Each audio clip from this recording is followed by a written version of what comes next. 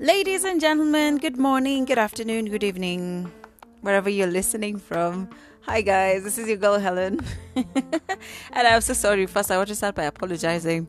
The last few weeks have been very overwhelming for me for some reason or another. I was just not feeling inspired at all. And I've been feeling pretty low, and I just, inspiration does not come from a low place, or actually it does. I'm not sure. I will find out and I will let you know. So I've been doing great. I hope you guys have been doing great as well. And once again, I'm so grateful that you're listening. Thank you.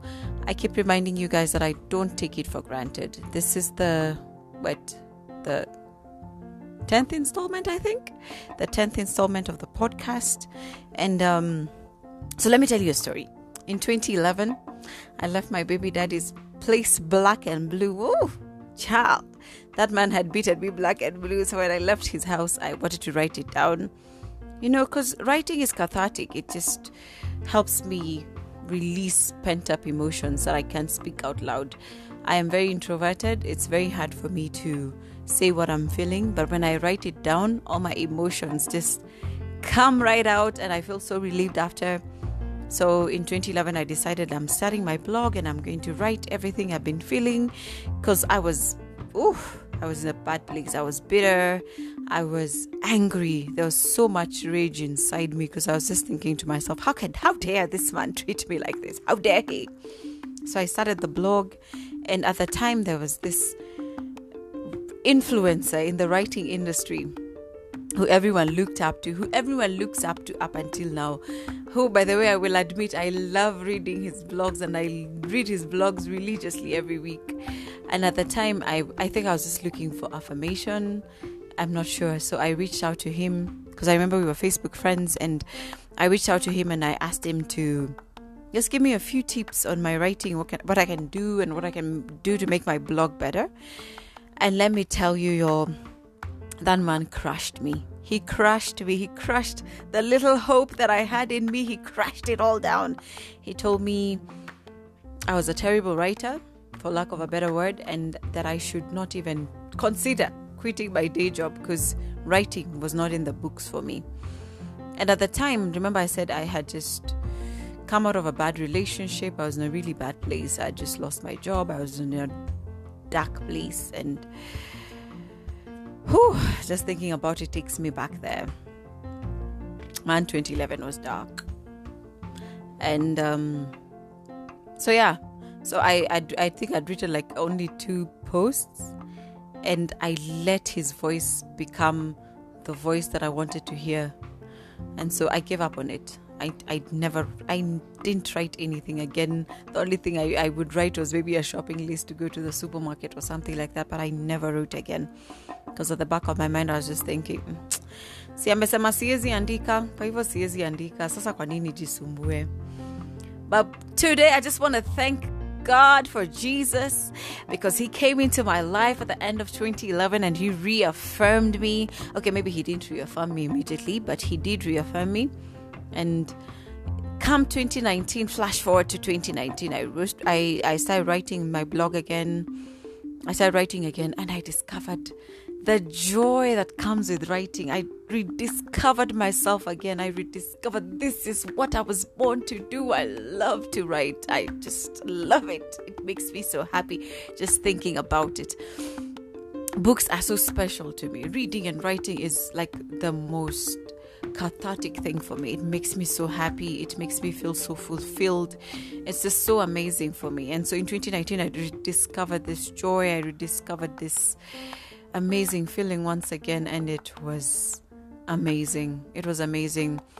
And the whole time I remember thinking, oh my goodness, this is the God we serve. This is the Jesus we know, who reminds us of our dreams and what we're supposed to do. And at the end of 2019, I wrote a book, and oh my goodness, to this day, I'm still surprised that I wrote that book, and I'm still surprised about the feedback that I received from the book, because for some reason, I'm not sure why, it has touched the lives of many. And I just keep thinking to myself, so what if I had listened to this guy? What if I had listened to him and decided, no, Janini? So he said I couldn't write and have a pity party and tell myself, okay, alisema siwezi andika. So say, let me just look for something else. Listen, I'm here to tell you before you walk into the weekend, don't let nobody tell you what you should do with your life, because only you know what you're supposed to do with your life. Only you know your hopes and your dreams. Only you know what makes you happy. Only you know what God has promised you. Only you know. So I want to keep it short and sweet. I just wanted to remind someone out there that it doesn't matter what someone says about what you should do or what you shouldn't do. You want to be a model, and probably you're not 6 feet, and your waist and your hips and your bust measurements are not exactly the Milan Fashion Week catwalk type. Listen, we have plus size models now on Instagram.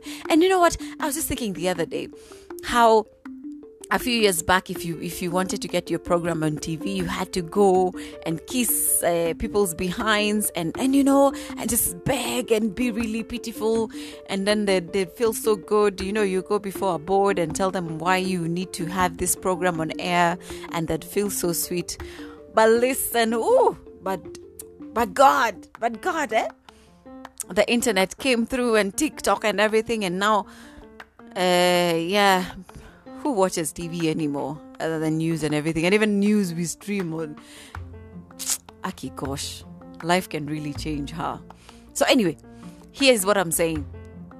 Nobody holds your life in their hands but God. And if God has destined for you to do something, you will achieve it.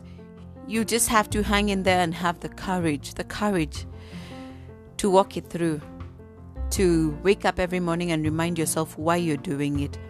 And I think it is easier to work on something that makes you happy, to work on something that you enjoy, than working on something that you don't.